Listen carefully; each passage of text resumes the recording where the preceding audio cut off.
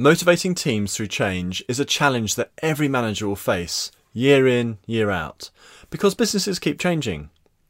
In this podcast, I take you through 8 factors that, if you get right, will result in your team being a lot more motivated through a period of change, which can make a massive difference to you, the manager. My name is Jess Coles, and I've led and managed teams for over 25 years in corporates and household names through to SMEs. I've had to motivate teams through periods of change, in high-growth companies to turning around failing businesses. I've also won Best Team prizes at national magazine level and at company level.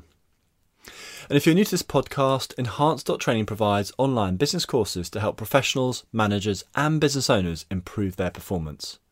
And if you like this podcast, please share it with friends and colleagues and visit us at Enhance.Training.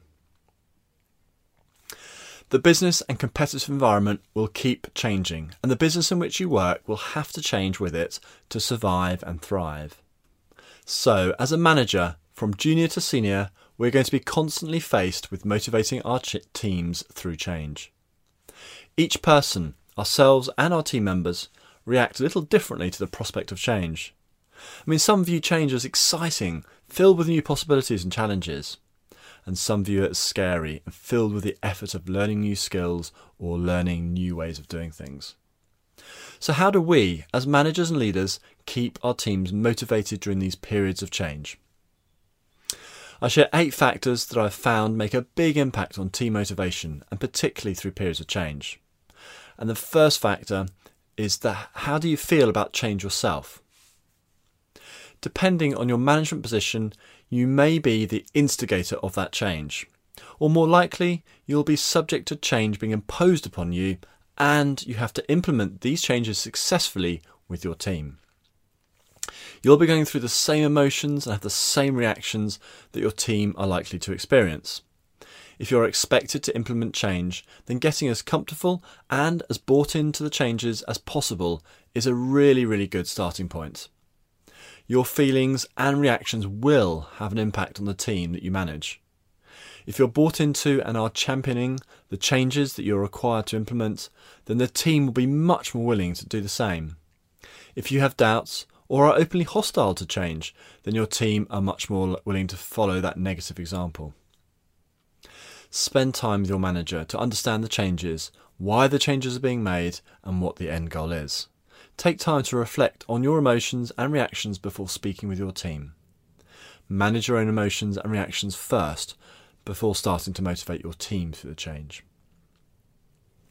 The second factor we're going to talk about is what motivates each team member. We are all different, therefore each team member is motivated by different things. Some motivating factors might be, for instance, the opportunity to do more interesting work, or getting greater recognition, or maybe seeing the end result of the work they do, or it could be getting more responsibility, or it might be having more opportunities for development, and there are many others. The best way to find out is to ask each staff member. Discuss what they're looking for, what they enjoy and what motivates them. Once you understand each team member's motivations, planning some changes of responsibility within the wider changes being implemented can be a great way to meet each individual person's motivational requirements. Try to help each person and be seen to be helping each person. It is fantastic to have a manager trying to look out for you and develop you. The third factor is to communicate the changes openly and honestly. The fear of the unknown and the potential upheaval that comes with change is usually much worse than the actual change itself. Once you know and understand what is happening, then you can start working through what it will mean for you and what you need to do to adapt. You can plan and take action. For this reason, make sure that you tell team members openly and honestly of the changes that will need to be implemented. And use different ways of communicating this to the team. For example, you could write a summary of the changes and email it round to the team members, or you could talk through the changes with each person in one-to-one meetings and make sure you ask the team member for their questions and spend time actually answering those questions. Or for instance, you might talk about the changes in a formal team meeting. There are so many different ways of communicating, so use different communication styles and that will help the different team members take in the changes planned. Talk through the ways in which the team members can help make the changes a success. Tell the team why the changes are happening and what it will mean for the company, the team, and the individuals. The more knowledge and understanding the team members have, then the more comfortable they will be, and therefore they'll be better motivated. The fourth factor we're going to talk about is knowing your team. So what do we mean by this? Well, finding out which of your team members will be active supporters of any change they believe in, and which will be more cautious or even resistant towards change. Work out where each of the team members sit. For instance, when you're talking to them, watch the team members' body language and who's being silent and who's asking questions. These sorts of things give you a pretty good indication. Put in extra effort early in the planning process to explain the changes to the potential supporters and answer all their questions. Or even better, get them involved in planning out how to implement the changes.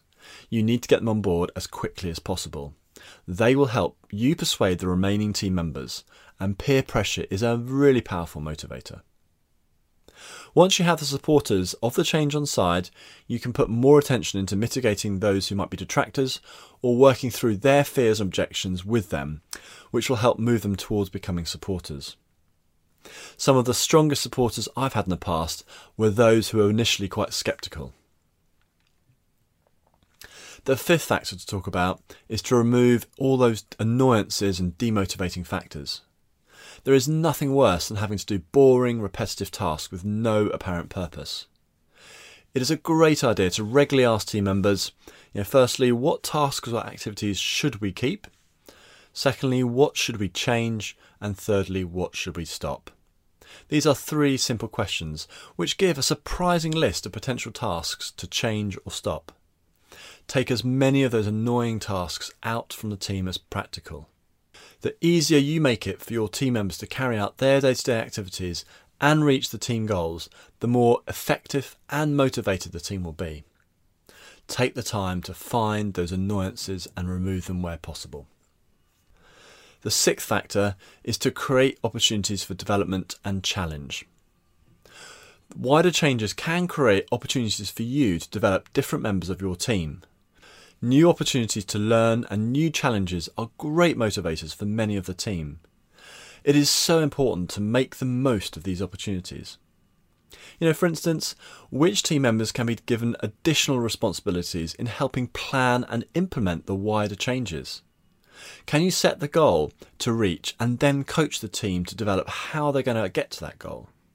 This is a great way to develop problem-solving skills amongst the team, as well as execution skills, those skills needed to turn ideas and plans into reality.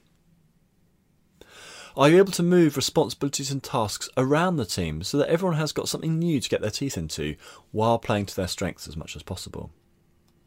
And of course, in periods of big change, you have to be careful about how much change you introduce. So it may be a no-no to think about moving things around the team, but use your judgment. Take the opportunities to develop the team when you have them. Firstly, you get a stronger, more capable team, and second, you have a more motivated team. The seventh factor we're going to talk about is demonstrating support for your team. There can be nothing worse than telling the team to achieve X, Y, and Z, and then not helping them when they need help with how they're going to achieve those results.